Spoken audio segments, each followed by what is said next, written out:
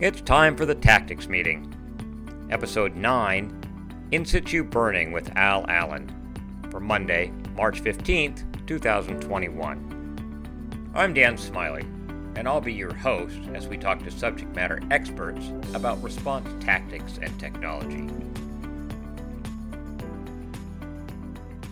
Well, Al Allen, or Alan Allen? Al or Allen? Al? The women in my life, like my wife and my mother, call me Alan, but almost everyone else refers to me as Al.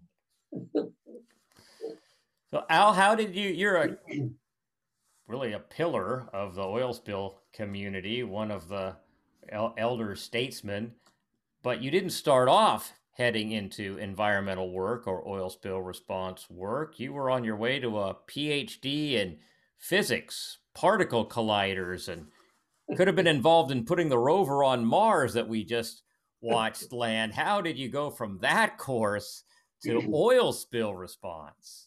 You know, that's a wonderful topic because I couldn't believe in my earlier years that I would ever end up burning oil at sea and getting so much enjoyment from it.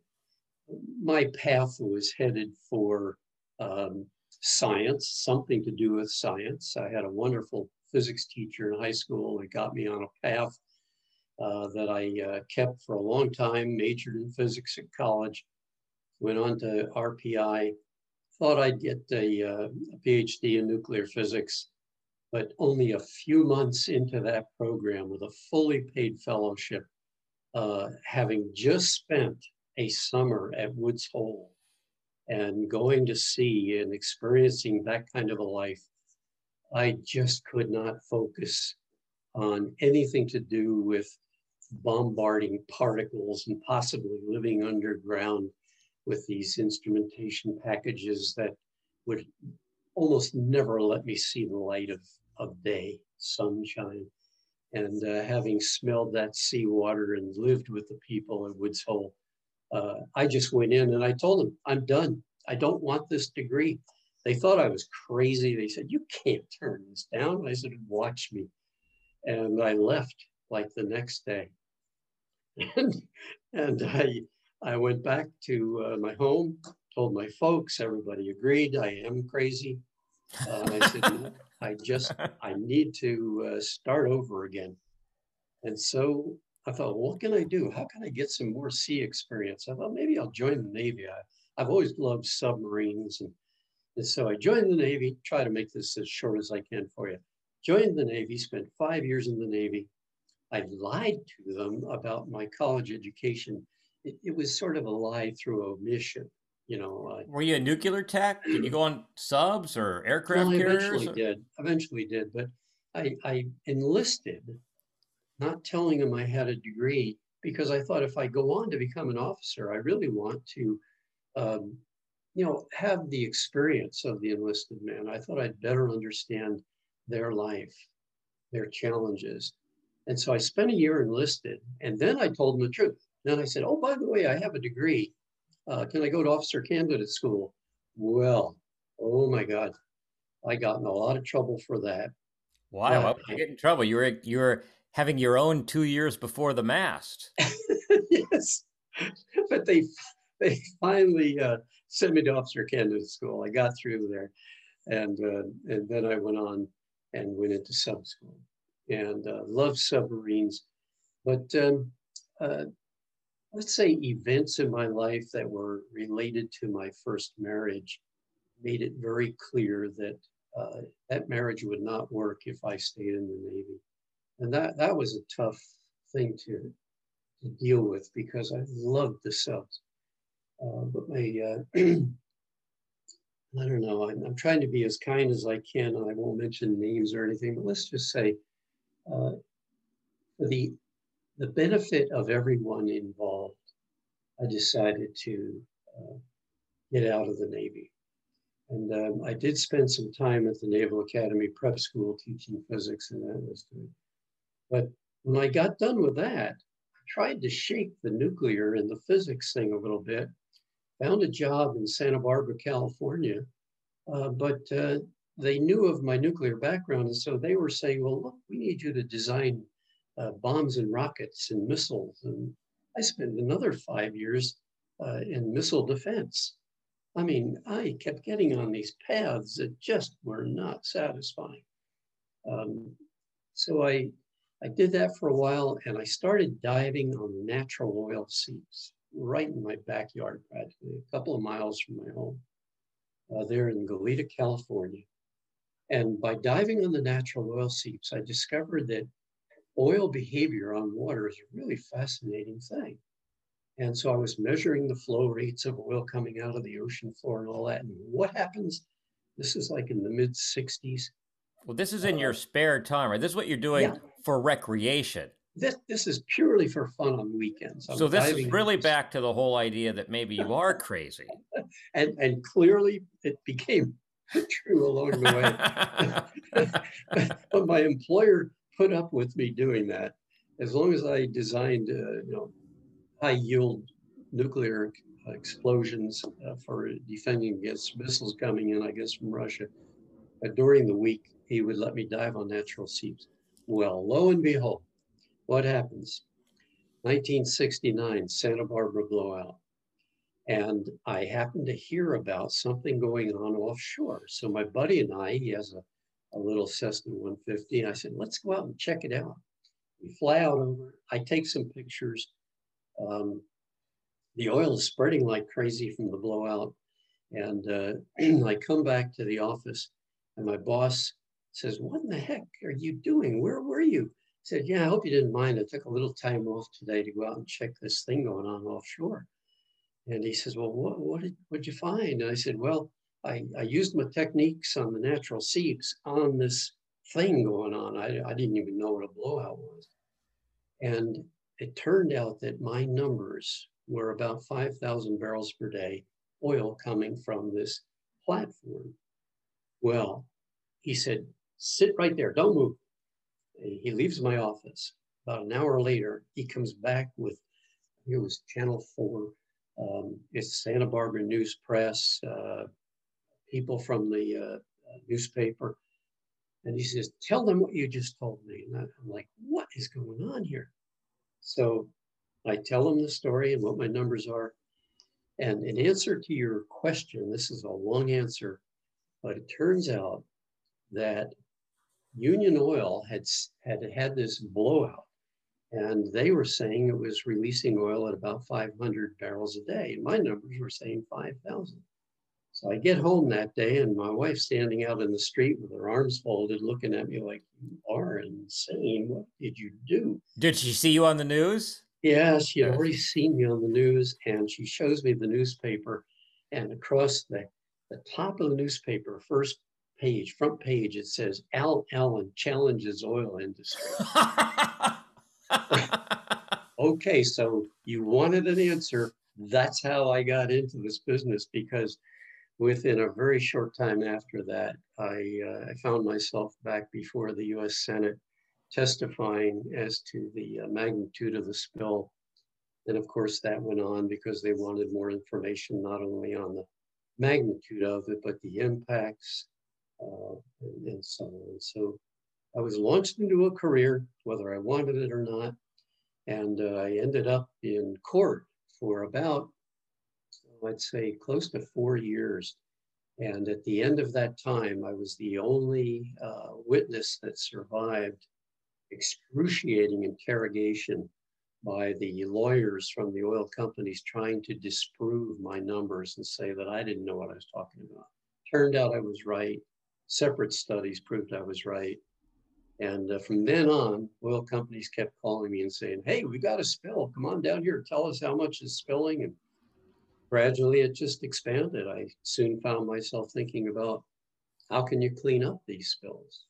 How can I minimize the impact of the spills, not just how much oil is spilling. So you never actually intended to get into oil spill cleanup. Oh, You were gosh. fascinated by what Mother Nature was doing subsea Yeah. and what happened to these hydrocarbon molecules as they rose and dispersed in the water column and spread out on the surface, and some natural curiosity and an affinity for math got you into trouble. Well, it sure did. Never dreamed I'd be pulled back to DC to test. So how much of your ability to survive this interrogation had to do with this really rock solid foundation that you had in science? Well, quite a bit, actually. I found that I was continually using, the physics, the math, and various other areas of science that benefited me. And I went back to grad school while I was in Santa Barbara there, and UCLA and a few other places. I went back and I took oceanography courses, marine biology, several courses, petroleum engineering as well. And I did that for about 10 years while I was working in this field. One of the most exciting things that came along during that period was NOAA was concerned about people using sinking agents. If you can believe that we actually did that in the Santa Barbara blowout, they had put sinking agents on the oil. They'll get it off the surface. Nobody can see the oil or its impacts. And so they funded three of us to go live in Hydrolab, which was on the ocean floor, 50 feet down in the Bahamas. And we'd live there for a week at a time, putting oil out in a controlled way on the coral knolls and studying the impact of oil that would attach to sediment as if it might do that in the natural environment, sink to the ocean floor. And how that would impact all of the various benthic communities. That was fascinating. So we did that for a couple of years, and we definitely proved that you do not want to sink deliberately. You want to get it on the surface as quickly as you can.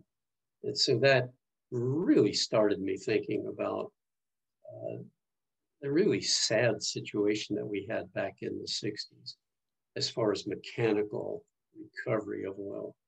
And I've got 3 patents now on various things, a dispersant package, a mechanical boom, and then the burning fire boom that I've helped develop. So what is the sinking agent that they use? I came to oil spill response with Clean Sound Cooperative in 1997, and sinking agents were not in the toolkit, right? So well, you can be sure they weren't. They were not in the toolkit. Dispersants are. Dispersants are in the toolkit, and we hopefully we'll have a minute to talk about a little bit of that as well. But how did these sinking agents work, and what happens to the oil once it's on the bottom? Well, the problem was, they would use anything from, I guess, like chalk to sediment to, you could just throw anything on there that was a little bit heavier than water. Oil would stick to the ocean floor. I remember a few weeks after the Santa Barbara blowout, I went down and did a dive off of Carpinteria, and there was oil on the ocean floor just a little bit deeper than the tidal zone and the breaking waves, and that depth out to, I'd say, about 20 feet. And there was oil accumulated in straw that they had put on the oil, and hay, some of which had sunk. And oil was there in a condition that was a lot like mayonnaise. And it was a light brown to orange color. It was highly emulsified. And it, of course, had just suffocated everything on the ocean floor because it was a good 6 to 8 inches deep. And I, dove on that for a couple of weeks and checked it out. And it would break up eventually. But you could see it was devastating in terms of its impact on the ocean critters. Suffocation, big problem there. Okay. So you saw them using these sinking agents, and you're thinking, there's got to be a better way. So you were thinking about how do you get it off the surface? How do we get it before it starts to sink? Pick it up from there, Al. Well, you had things like back trucks and other ways of sucking oil off the surface, but gradually manufacturers started to realize there's a market and they started to improve on their suction devices. And so they developed skimmers that would not only suck oil from the surface, but they would start to look for ways to maybe um, use like a rotating drum or something that would have fibers on it, like rope mops. You may recall the rope mop skimmers. Um, and these things had some merit. I mean, oh boy, I love the rope mop skimmer. We used it in Alaska quite a bit in cold weather situations, even with oil spills under ice. Um, the rope mop was very effective with a very high efficiency. Very little water would stick to it, mostly oil.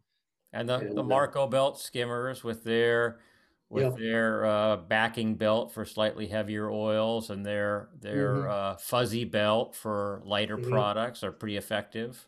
yeah. And then then the discs, and then they eventually created the fuzzy discs, if you will. And, Yeah. I mean, so there's a lot of technology that has improved it, but the problem I was discovering was not so much the skimmer itself, but the concept of oil encounter rate. Yep. And that's when I wrote my paper. I don't know if you ever saw that. I actually pulled it out. I have it right here. I can't believe it.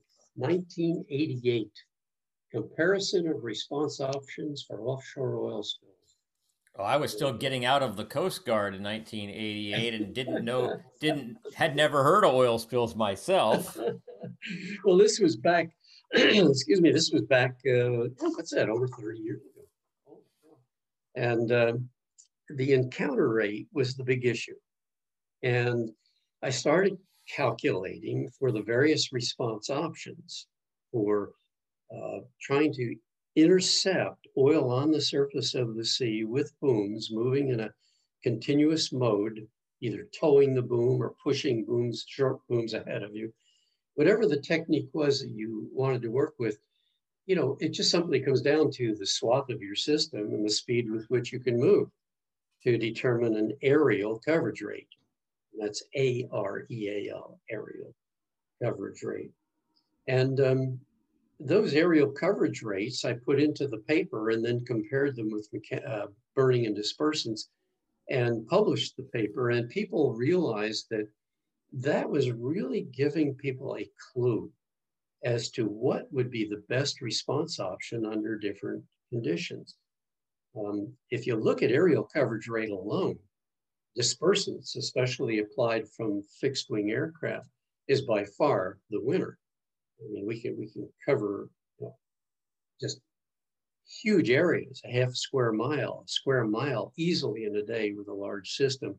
And there's no way we're going to cover that much with something moving at, a tenth the speed. I mean, the aircraft's flying at maybe 100 miles an hour, 140 miles per hour. And we're looking at something moving at a knot. Yeah, knot and a Yeah. half. Yeah. You get up over 2 knots and you might as well not be doing it at all. Yeah. So the comparison for aerial coverage rate was clear. And then for burning, it wasn't any better because, I mean, you still have to drag booms through the sea, try to collect oil, and then ignite it. Well, your rate of covering area is very slow. So dispersants, even with vessels, is very, very competitive.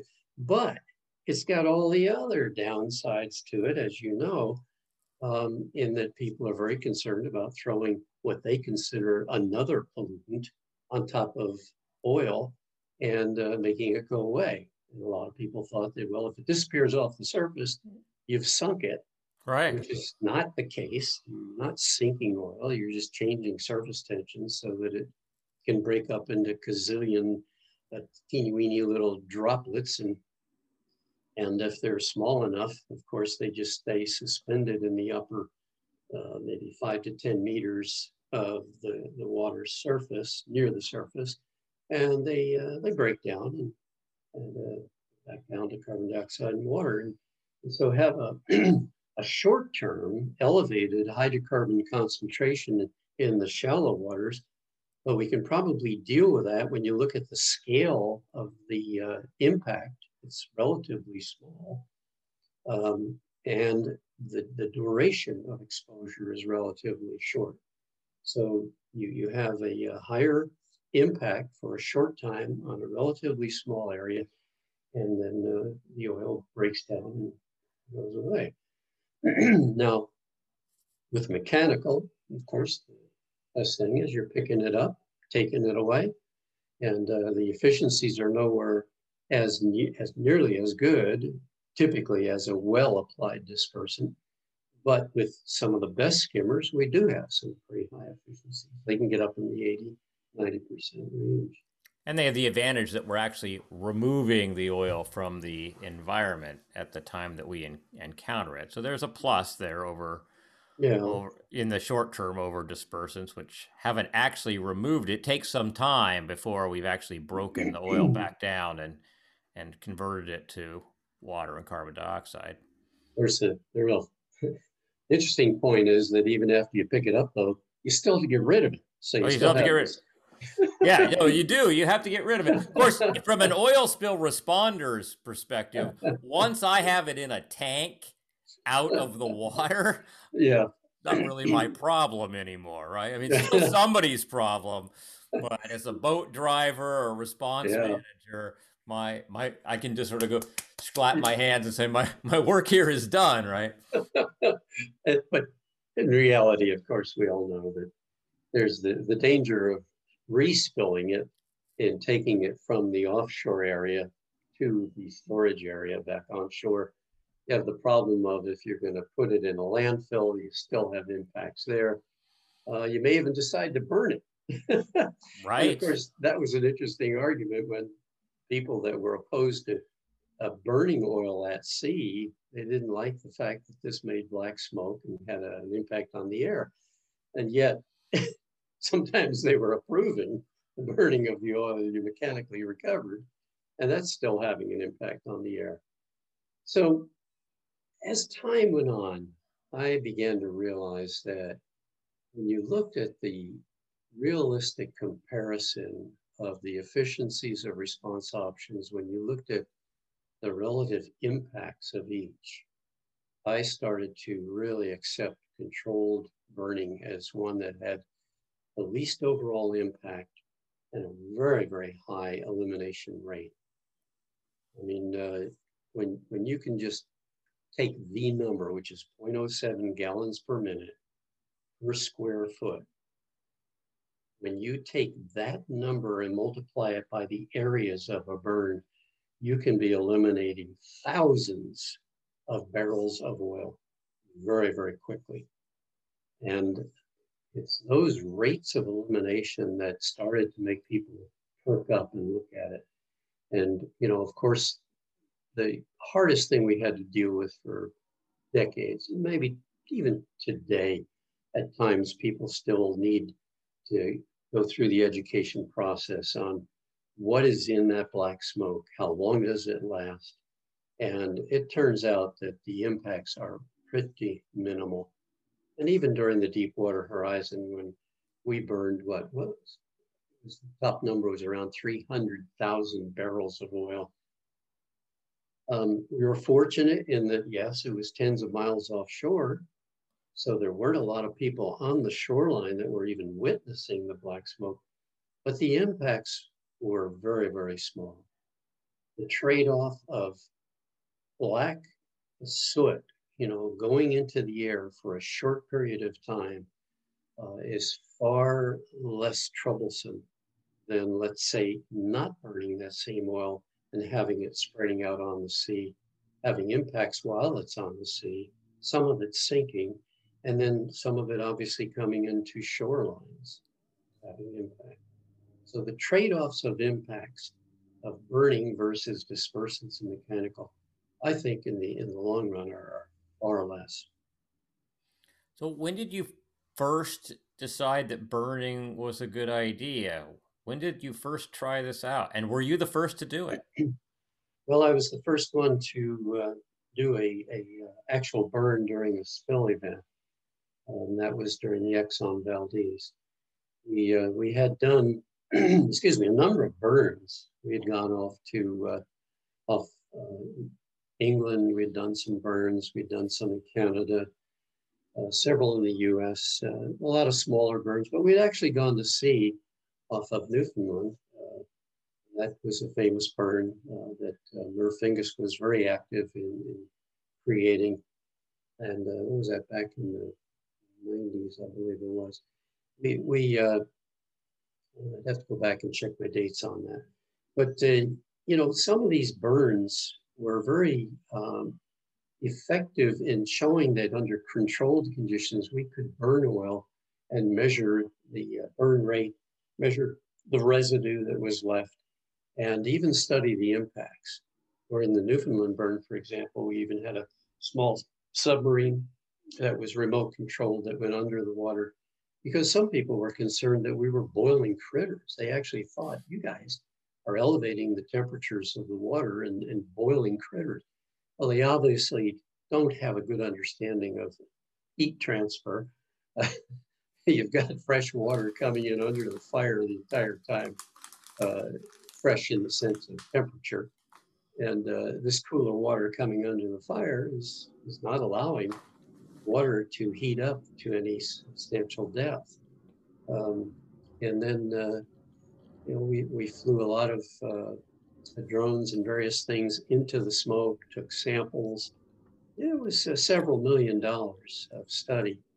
And those kinds of efforts were good, but it wasn't until the Exxon Valdez when I got a call to come down and see if we might be able to do a dispersant run and a burn. And we did both in the first day or two. The burn was done with the only 500 feet of fire boom that existed, I think, at that time. And we got it from the Cook Inlet Response organization there. And they managed to get it over to us very, very quickly.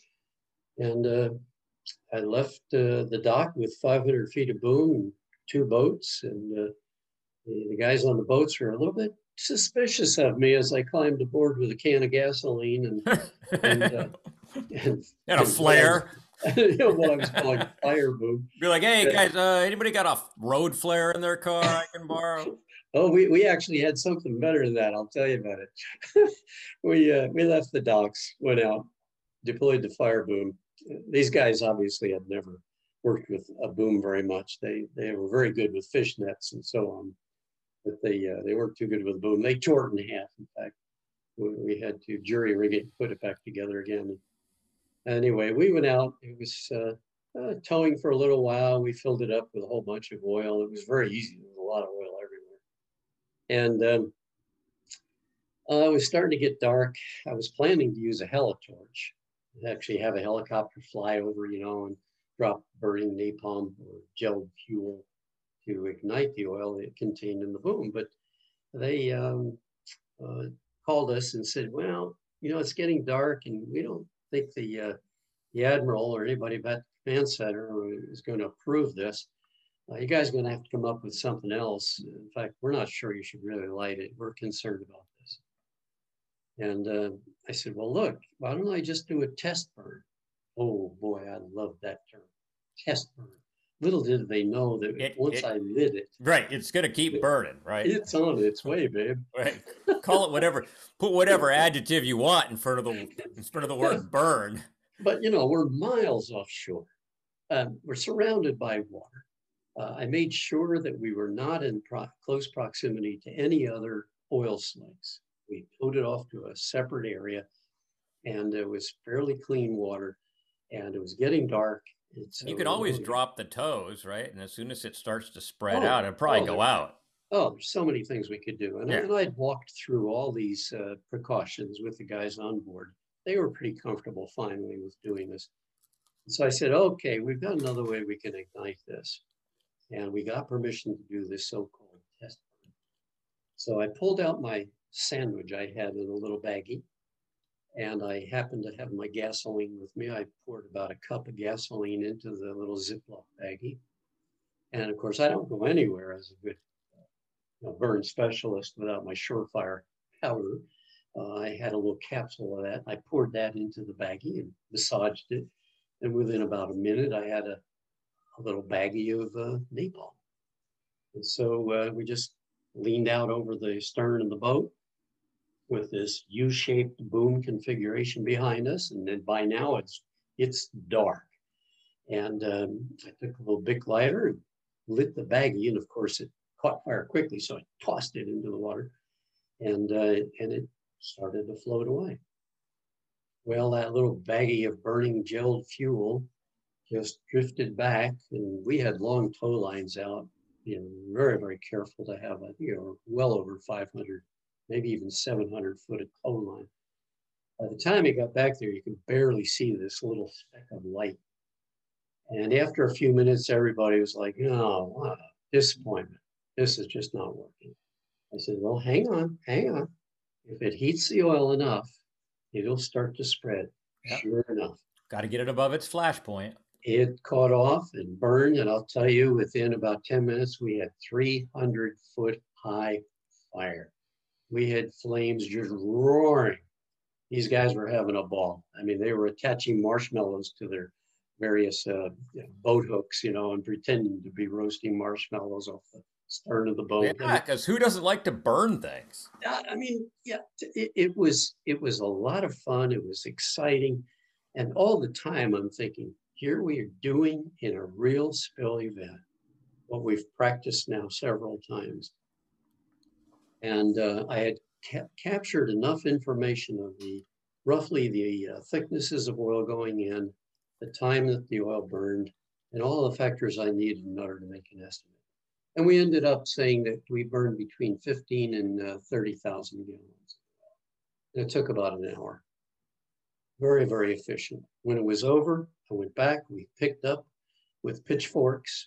We could pick up this very highly viscous plastic-like residue and put it in bags. But still buoyant, it's not sinking. Oh yeah, it was still floating, but most burn residues will sink with time. They've lost their lighter ends. They're usually heavier than the surrounding water, and they will sink. And then that's a negative, of course, if you do it in an area that's shallow, and it could suffocate. But again, it's the scale of this. How big of an area could be impacted by that? It's pretty small. So that was, to answer your question, that was the very first burn that we did. And you used up your only 500 feet of fire boom. Oh, we did. Oh, it was in sad shape by the end of the And did it last? I mean, how long did the fire burn, and how long did this fire boom hold up? Well, it burned for about an hour, and we could have done, I would say, maybe one or two more burns with it before it would have started leaking seriously. But we went back, we got permission, showed the videotape that I had of the entire burn, and sometime I'll have to show that to you, the whole burn. It's fantastic. But anyway, you still have it, the video? Yeah, I have the video. Yeah, and I think that from that time on, people started to believe that this really has some potential. So we went on. There were a number of other very large-scale burns that were done as experimental issues. We developed fire boom. I actually got a patent on a water-cooled fire boom. See, our booms were not lasting very long, because when you start to get up to around 2,000 degrees Fahrenheit, I mean, even some of the best of high temperature fabrics and tiles and various things that we tried are going to break down. And so I discovered through some rather interesting experiments that if you kept the surface of the boom saturated, it could even be a very low cost fabric, I mean, like cotton, if you will. And you could have this material on your boom just sprayed with water or saturated from within the boom so that it stays wet. And as a result, never goes above about 212, or boiling point of the water near it as it releases steam and keeps itself at that temperature. And So, so the so how did you apply the water? Drag a soaker hose out of your garden and duct tape it to the top of the boom? How'd you you're do very this? you're very close to it. Now we just Hey, basically, hey, honey, that hose you're using in the garden, I'm now taking where'd it that. go? Yeah, I'm taking that now. Well, actually, it's very similar to that. It took me several years to figure out the best way to do it, but I finally found a way to put hose within the boom close to the surface material with holes in it. And it's the size of the holes, the rate of the water flow needed in order to keep that outer layer saturated, and all of the problems that go into creating a boom of significant length with enough water-fed hoses within it. It takes a good 3 to 4 inch fire hose along the bottom of the boom to supply the water. And you're pulling that out of the sea. You're using seawater that's pumped back into the boom and up into these tubes all through it. And so So along elastic with the makes boom itself, you're bringing a power pack and a submersible pump all attached to the to boom to provide the water. exactly, Okay. yeah. And then you have redundancy. We would put pumps on both of the towing boats so that if one failed, you had the other to supply water to the boom, because that boom would burn up, very, very quickly if it dried out. But with water applied, how long would it last? How many burns could you do in a day with a single piece of fire boom that's water cooled? Well, during the Deepwater Horizon, we had situations where we would do 10 to 14 burns on a given boom. And then many times all you had to do was replace the downstream most portion of the boom that's in the apex of the boom, because it would be the hottest down there the longest. And you could just replace maybe 50-foot sections of the fire boom and not the entire boom. So were you using your patented water cooled boom during Deepwater Horizon? Yes, along with about 3 or 4 other not water cooled, but fire resistant booms. Because I've seen a couple, one that's like a conveyor belt material, and the buoyancy is provided by what looks like, stainless steel salad bowls glued to the side of it. This big Yeah, buoyant. yeah. Horrible to store and stack that stuff, but I suppose once it's in the water, it is effective. Well, they were. I mean, not several, a couple of booms um, were reasonable in terms of the number of burns we could get out of them. Nowhere near what the water cooled boom did. It, they did help us a lot. And we ruled out a couple of other booms that didn't work at all. I mean, they just simply didn't perform as the manufacturer had hoped. So after Exxon Valdez, you did this burn. You went on to do some other burns. Exxon Valdez is over, and you've got all of this experience and data. Where'd you go from there? Just field trials. That's all we could do, was get permission to go out with controlled burns and continue to train people on this technique, and to improve the booms and the procedures, the techniques, and to continue to deal with those who felt that the impacts may be severe. There were still people who felt the possibility for some sinking burn residue and the temporary release of black smoke were things that just they thought might be lasting significant impacts. And it turns out they're not. So, depend. Maybe they get that impression because when firefighters are working in house fires or industrial fires, depending on what's burning, the toxic components of that smoke can be pretty severe. Oh, absolutely. I mean, you can Oh, yeah. have, depending on what's burning, you can have hydrogen sulfide, phosgene, you can have all kinds of things. But you're burning petroleum hydrocarbons, so what are the kinds of components that you might see if you were measuring for toxic content in the smoke? Well, thank God we have a genius, and I hope I know that he'd be pleased that I mentioned his name, Merv Fingus in Canada. It truly is an extremely sharp and intelligent guy, and he was helping to run a lot of our tests that we did, and he was testing for every conceivable um, component that could result in release to the air. He found, as simply as I can put it, that nearly all of the products of combustion were down to safe levels within a couple of 100 meters downstream, downwind of the burns that we did. And we did some really sizable burns. And the big problem, of course, was the visible part. Again, people were concerned about the black smoke. Perception. And and that, of course, would last for sometimes miles downwind until it got down to concentrations that even there was not harmful. You'd have to rent a hot air balloon in order to go up and try to hang around in the plume in order to have an impact, I think, to a human being. So, I mean, most of the time, the particles within the plume itself in the air were only dangerous or, potentially impactful to human lungs if you were to get into it and stay into it for a long period of time within, let's say a quarter of a mile to a half a mile downstream, downwind of these burns.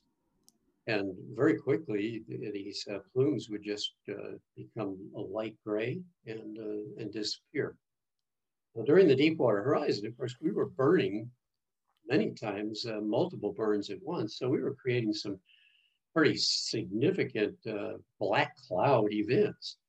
But even there, the duration of those plumes and their appearance where we were working was totally acceptable. We did not have any exposure to people in the boats who were conducting the burns. We monitored that, measured the smoke plumes down at sea level, or to see if there was any sign of fallout from these plumes, and it just was not an impact. Well, and you were, we were 80 miles offshore. Well, 40, 30, 40 miles. And, you were working in your own designated box, so other responders weren't in the area, and you were heading into the wind. Was there ever a need for respiratory protection while you were out there? Never. We had the ability to do it, but it turned out we didn't need to. After days of measuring, it was decided that we did not need to do that. We were always towing into the wind or at a slight angle off from going into the wind. So the plumes were always blowing away from us as well, from the two boats. So what does a burn task force look like? As I go out there, I'm getting ready to putting my gear together and getting ready to do a burn. What does it take to get one of these burns off the ground, if you will? Well, really, just your two towing boats. And, we use shrimp boats, say 40 to 50 foot shrimp boats. Twin engines are ideal, of course. And then what they're doing is towing about a 500-foot piece of boom. You need to have backup booms. So you'd like to have a larger supply boat that could have backup booms and be able to lift the booms out of the water at the end of the day. If they needed repair, bring them on board, do some work on them, and then have them ready for burns the following days. You'd probably combine, if you don't have too many burns going on at once, that one backup supply boat might be your offshore command center to oversee the burns and approve each one as it's attempted. To coordinate as well with aerial surveillance. I was flying almost every day, in addition to some of the work down at sea level, to guide the boats into the heaviest concentrations of oil so that our encounter rates were optimized and we could collect, several thousand barrels of oil within a half hour to an hour, and then light it off and be done burning it within a half hour to an hour, and then go off, and with guidance from the air, we could then search and interact with and capture another fill of the boom.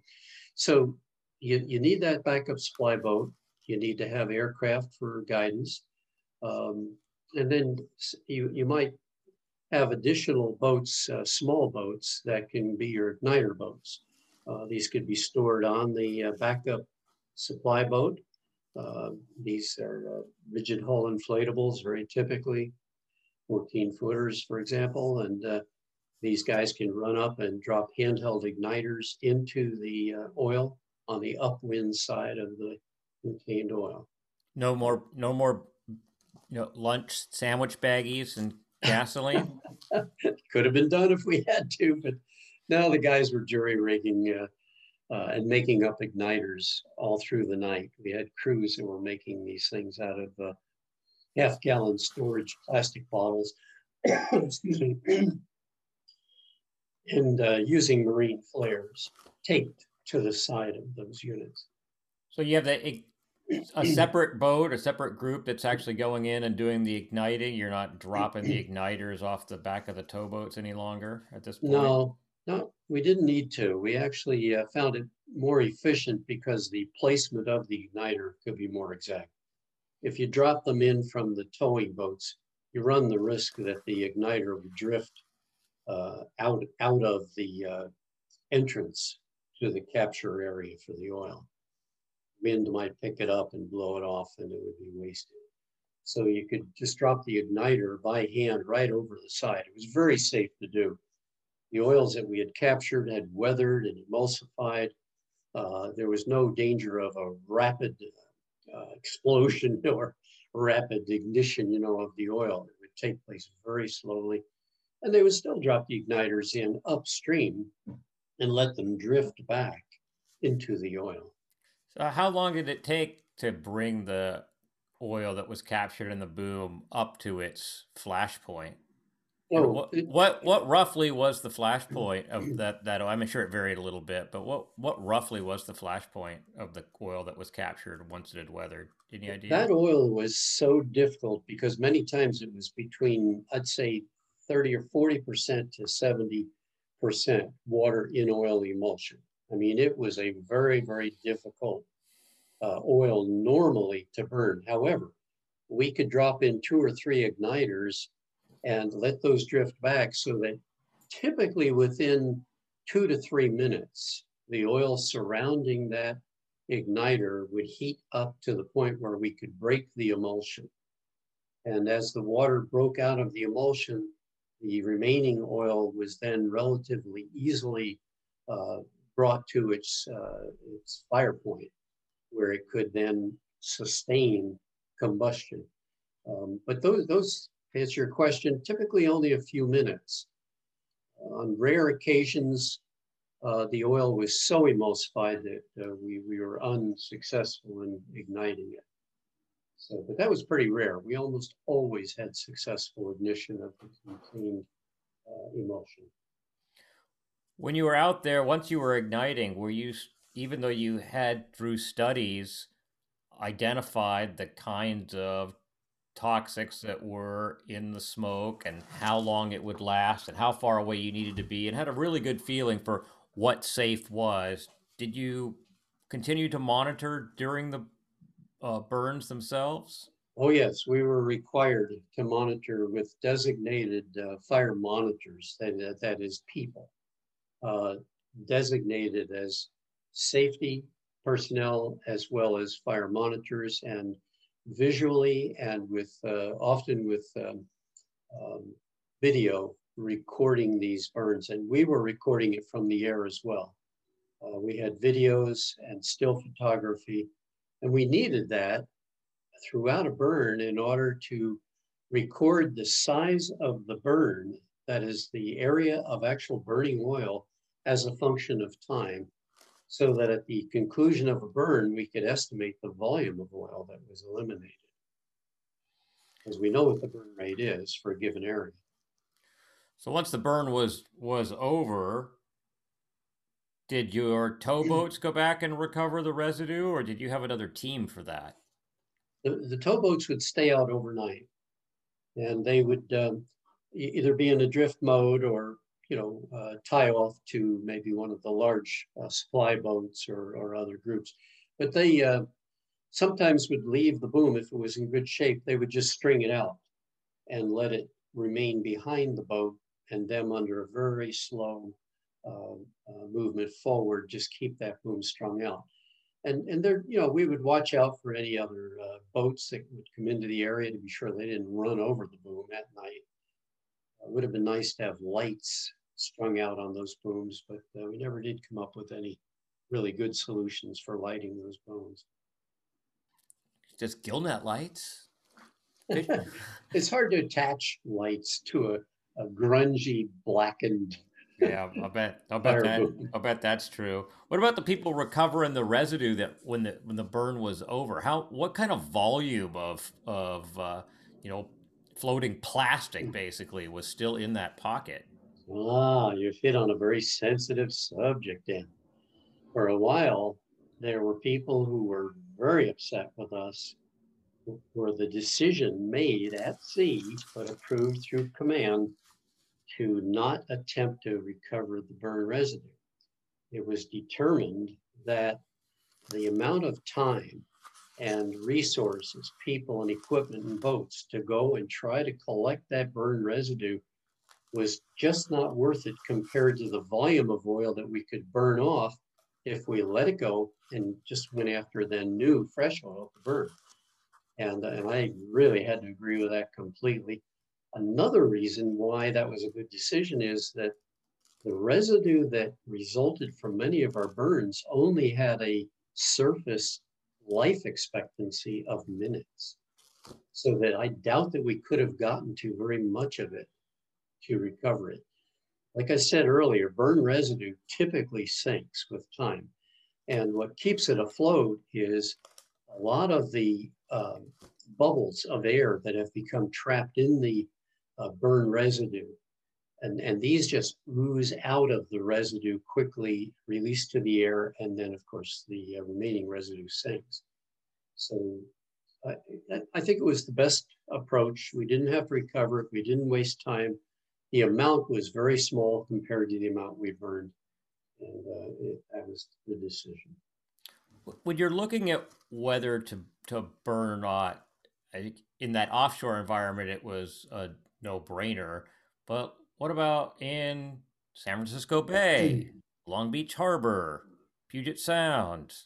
Well, what are the limitations? What would make you decide, yeah, we probably aren't going to burn? Just the perception of the smoke or proximity to population densities? What would be the limits? Well, that always goes into a burn plan for a given region. And, you're going to have conditions where you say, look, we're not going to burn anywhere within maybe 2 or 3 miles of populated areas. If for any reason it was deemed safe to do so, and say you're a mile away from a populated area, the only way you were going to do that is if the winds were constantly monitored and they were blowing any residue, any black smoke away from those populated areas.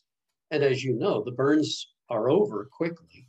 So it's not like you have to worry about this going on for hours and hours and hours. You can stop a burn even if you have to by speeding up and dumping the oil, release one end of the boom, anything to put this fire out. But we would monitor that, make sure that we were a safe distance from any populated areas. Warnings were always put out to over the marine channels and to people onshore. It was always well announced. So, or those were the plans, should we ever have to do a burn event. ASTM has a standard for in situ burning. Did you have a role in writing that standard, or do you use that standard when you're putting burn plans together? Yes, we do. Yeah, and yes, I do have had input on what are the criteria by which such standards should be created. Yes. So are you still available for burns out? Do they still call you? Does your phone ring? I'd love to go to sea and do a burn, but I've got to admit, I'm enjoying retirement, and the pandemic came along just at well, there's no such thing as the right time. There's never a right time for a pandemic. But in my career, it was right at the end of the time when I turned about 80, 81, where I thought, it's time to sell our house, move to a smaller home in a senior community, play more golf, finally write my book that I wanted to do for like 40 years, and just, relax. And so the answer is yes. I would be tempted to go burn some oil at sea, but I think I would rather be an advisor. Um, Maybe fly over and check out what's going on and offer advice. Maybe spend a day in the command center, but no, I don't want to get too heavily involved in the operations anymore. But we can still call you. You'll pick up the phone. Oh, you got it for sure. I'd be excited to do so. Yes. So, your company, Spill Tech, is it still in operation, still exists, or have you put it in layup, as we say in Well, the shipping guess world? what? Guess what? I still have Alan at spilltech.com, and I use that for everything unrelated to my book. So now I have another email, which is aallenauthor at gmail.com. And so I'm now getting responses because the book's only been out, what, about a month and a half. I'm getting responses from people who are saying, hey, I really like chapter 6, and could you expand on that? And let's talk about it. So I'm getting a lot of feedback and having fun doing book reviews and that kind of thing. So I needed that other email address. And with time, maybe Spill Tech will get less traffic, and hopefully A. Allen Author will get more traffic. Well, Al, we've talked about In Situ Burning. Let's talk about the book. Tell it. What's the title of the book? You said it's been out a month and a half. What is the title, and what is the topic? You've been waiting Well, 30 years to write it, and finally it's on yeah, the well, shelves. let's say it took 30 to 40 years to organize my thoughts and accumulate all the notes of the past 80 years of experiences, pull it all together. But it only took me about 9 months to write the book. The title is Clues Can Light the Way. Clues Can Light the Way. And it's got a subtitle that reads, A Discovery of Clues for the Greatest Puzzle of All, the Purpose of Life and Beyond. And That so, sounds like, with a title like that, that seems like a book everyone should read. Who doesn't want to know what the purpose of life is? well, I have to confess, the title has caught a lot of eyes. Seems to be a strong interest in it. I'm delighted at that. Obviously, if you've ever written a book, you know you don't do this to get rich. I've discovered that, say a book sells for 12, 13 bucks. If you as an author make $2, $2.50, you're really lucky. So it would take me many thousands of books in order to break even on what I've spent to get it published. But that's okay. You don't do it for the money. You do it for the reasons that to me were most satisfying. And that is, all my life, I've had such mysterious things happen to me. I mean, things that relate to kind of the spiritual side of things. I was very religious in my early years, going to church every Sunday and a very strict interpretation of the Bible and so on. And I'm not saying that there's anything wrong with that, but for me at that time, as the years went on, I began to become more spiritual in interpreting why things happened to me the way they did. I had near misses with drownings, with fire, with freezing to death. A good 16 to 18 times I should have died. And I selectively went through these experiences and pulled off the events that I thought were the most meaningful. Things that really impacted me more in terms of changing my perspective on the path I was on. What was the reason for these things? And it, career changes, marital changes, near deaths and injuries, even characteristics in my own self, phobias that I had. I'll tell you, for a long, long time as a kid, I was deathly afraid of the dark, up till 10 or 12 years of age, and deathly afraid of speaking in front of a group. I mean, it sounds strong to say deathly, but I would just freeze up. Even in college, I had difficulty speaking to a group. And all of these things, you know, affected me in terms of saying, why are these happening? How do these unexpected and mysterious events come into play? Do they have subtle and maybe profound messages for my own spiritual growth? And so that's why I kept track of these events. And I would write them down. And through the years, I would share them with family around a Thanksgiving dinner or some evening at the house. And you know, my grandkids and then my great grandkids are saying, Grandpa, you got to write that down. You should write a book. And so I finally did. And what I found was that by doing a timeline from the time I was roughly 2 to 3 years of age, because some crazy events happened back then, 4 and 5 years old. I mean, I got hit by a car. I should have died. It was a serious impact.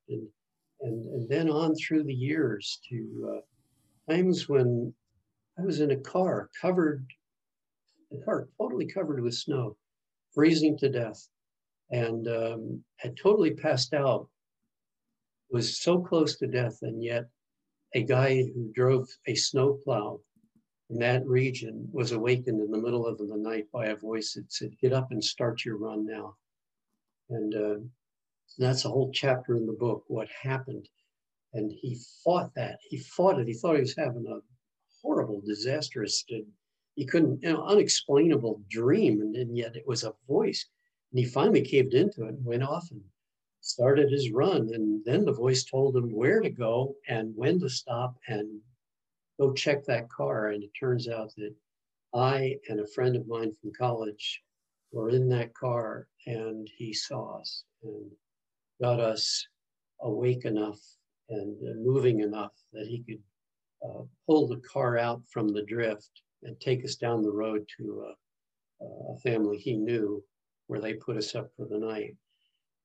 A few more hours in that condition, and I think we would have been goners. How did he feel about that? How did he relate that experience? I'll tell you, that guy would not talk to me. When he dropped us off at that, it was a bar actually, and he knew the owner, and the guy was like, what are you doing? Waking me up in the middle of the night. He said, hey, I found these two guys. They're freezing. Can they come in? And then he started to leave. And I ran after him. I grabbed him. I said, hey, whoa, wait a minute. I don't even know your name. What's going on here? How did you find us? And he said, and he pushed me away. He said, never mind. Leave me alone. And he started to leave. And I grabbed him again. I said, no, you're not getting away. What's going on? Well, to make a long story short, I finally got him to sit down and tell me the details of the story and exactly what this voice said to him. And he was scared crapless. He just was so nervous and worried about that he was going crazy. But when he saw us there and that he saved our lives, he said, man, you sure have a friend upstairs. I remember him pointing up toward this guy, saying, you've got a friend upstairs. And that friend had a purpose for you. Well, or it might have been a purpose for your friend. We really don't know, do we? Yeah, maybe my friend was more valuable. But anyway, we both survived. And, when you have enough of those events in your life, and I had so many of them, it's the connections with people. It's the interconnectedness of us all. And then just even subtle little things. Oh, God, my kids, when they were in the phases between 5 and 7 years old, would say the darndest things that really captured my attention. And those are in the last chapter of the book. It's called Nuggets of Gold. I couldn't believe the things that they would say. My youngest son, Andrew, would say things that I think he was on the verge of being asleep or awake and passing into sleep. And I believe that his soul somehow came through and said things that were so profound that he couldn't believe the next day that he said it. He still can't believe to this day. He doesn't remember it. But I wrote it down that night. And 3 of the things he did and said, I recorded even way back then when he was a little guy. That's 30, 40 years ago. And then to top it all off, one of the key chapters of the book is my dad. He contacted me from the other side. He had died, and I I got a message while we were living in Alaska. My current wife, on the 40, almost 47 years now. We lived in Alaska 15 years, and one day I'm sitting at my job, and a knowing came over me. And the concept of knowings I talk about considerably in the book because many times knowings, a calming of my mind, make me do the right thing at the right time to save my life, are in some of the chapters. But in this knowing, I received a message. It wasn't a voice, but it said, the knowing was, go home. And I knew it wasn't to my home in Anchorage there, but my home where my parents are back in New Jersey. And that's a whole chapter, so I can't bore you with that now. But let's say I responded to it because it would not leave me alone until I made the arrangements. I went back and I discovered that my dad had, and it was a few weeks before I could actually get there because of the new job and everything. When I got there, my dad said, when he greeted me at the door, son, I'm so glad you came, as if he knew I was coming. By then, I had almost forgotten why I was going back there. I thought, this is weird. I went back to attend a conference. I made that up. Well, there really was a conference, and I went to it briefly, but I really was going back because of this feeling, not knowing what it was about. Anyway, he said, I'm so glad you came. And we sat down that night, and my dad said, after my mom went to bed, he said, son, got up and he sat down next to me. You would never have done that before. He was a crusty old guy. We had a very distant relationship. He sat down next to me, put his hand on my knee, and he said, son, a couple of weeks ago, I died. And I looked at him like, whoa, what have you been drinking? What are you on, man? And he laughed and he said, no. He said, I'm glad you came. We need to talk. And we sat for hours and hours as he told me the entire event of his death, what it was like, seeing his body in the hospital, making the transition, being met by his brother on the other side, who had died earlier that year. And the things that he learned from the Creator, as he put it, the source of universal love, creator of all that is. He never really said God, but he referred to it as a brilliant, intense light. The messages that he got from that light were so profound. And let's see now, that's over 40 years ago. So I was close to 40 years old when that happened. And I wrote down everything he said during that evening event, the next day on the way back, flying back to Alaska. And that's an entire chapter in my book because that changed my life.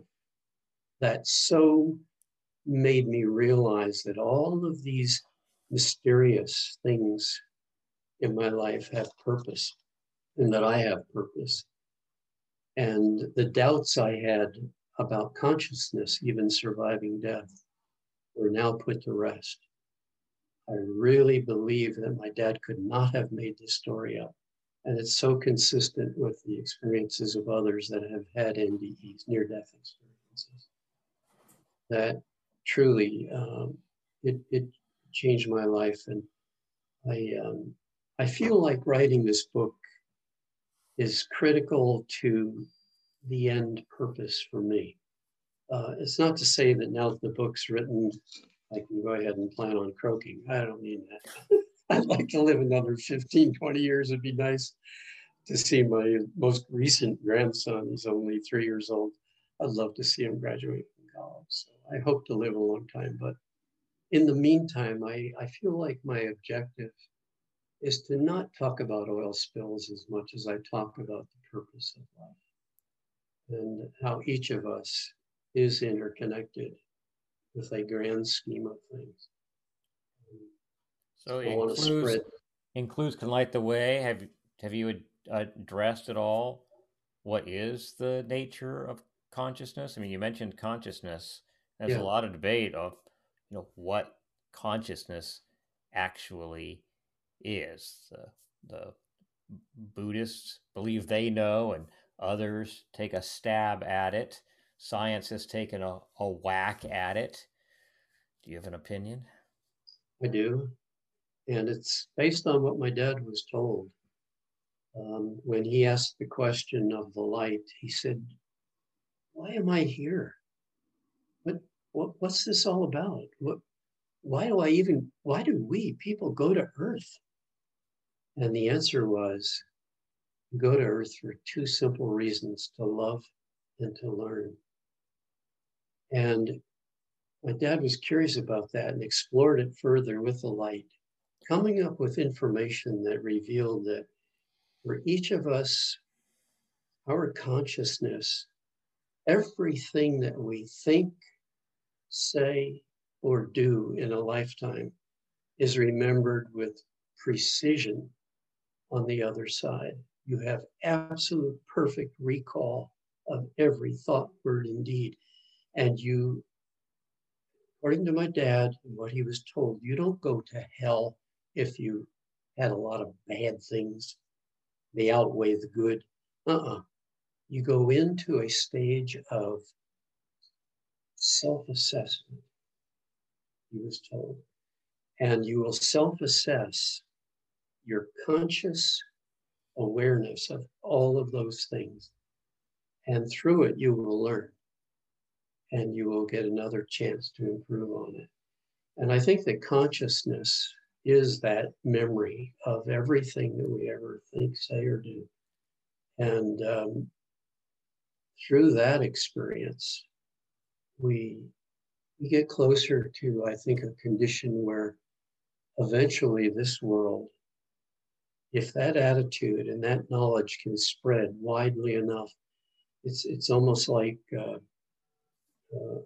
the herd concept with the virus, that if we can become inoculated, not only to have enough people saved or become somewhat immune toward a virus, if enough people can have the knowledge of why we are here and the purpose of life and the purpose for their own soul growth, I think we'll reach a point where we have a herd immunity to hate and fear and greed and all of those things that make this world less desirable. And so I think that I have been given the challenge to write this book and to spread the word and to give book reviews and podcasts and other ways of just communicating with people to stop and think about their life and what are the clues in their own life that might give them insight as to why they're here. What were their turning points in their life? So, with this assessment period and an opportunity to improve, that sounds like the Buddhist perspective of reincarnation, to continue to, I guess, take another stab at it until enlightenment is achieved. And do you believe that that is the route that that we are on? That continual improvement until through our self-assessment we say, I did it. I'm satisfied with that.